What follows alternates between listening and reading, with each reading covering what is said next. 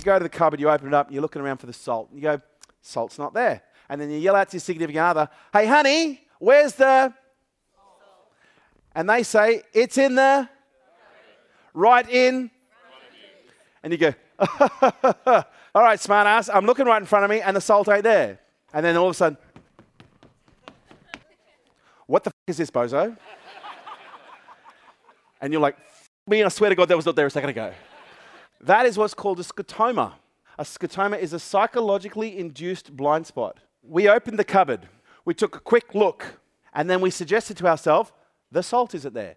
That is what is called a self-hypnotic suggestion. You self-suggested. You literally did what stage hypnotists do, and you self-suggested. You went, oh, there's no salt.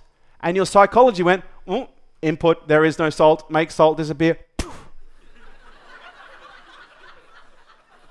You can have situational blind spots, and some of us, okay, have been coded to have life blind spots.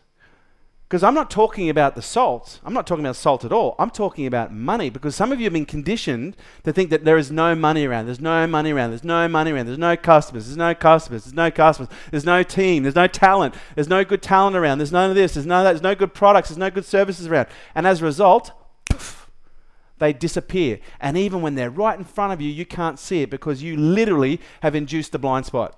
The brain is a powerful thing. Even when those things are there, if you suggest it to yourself with enough consistency, even when it's right in front of you, you won't even see it. Thank you so much for listening. For more about what we do, check us out on Facebook, Instagram, Snapchat, and LinkedIn.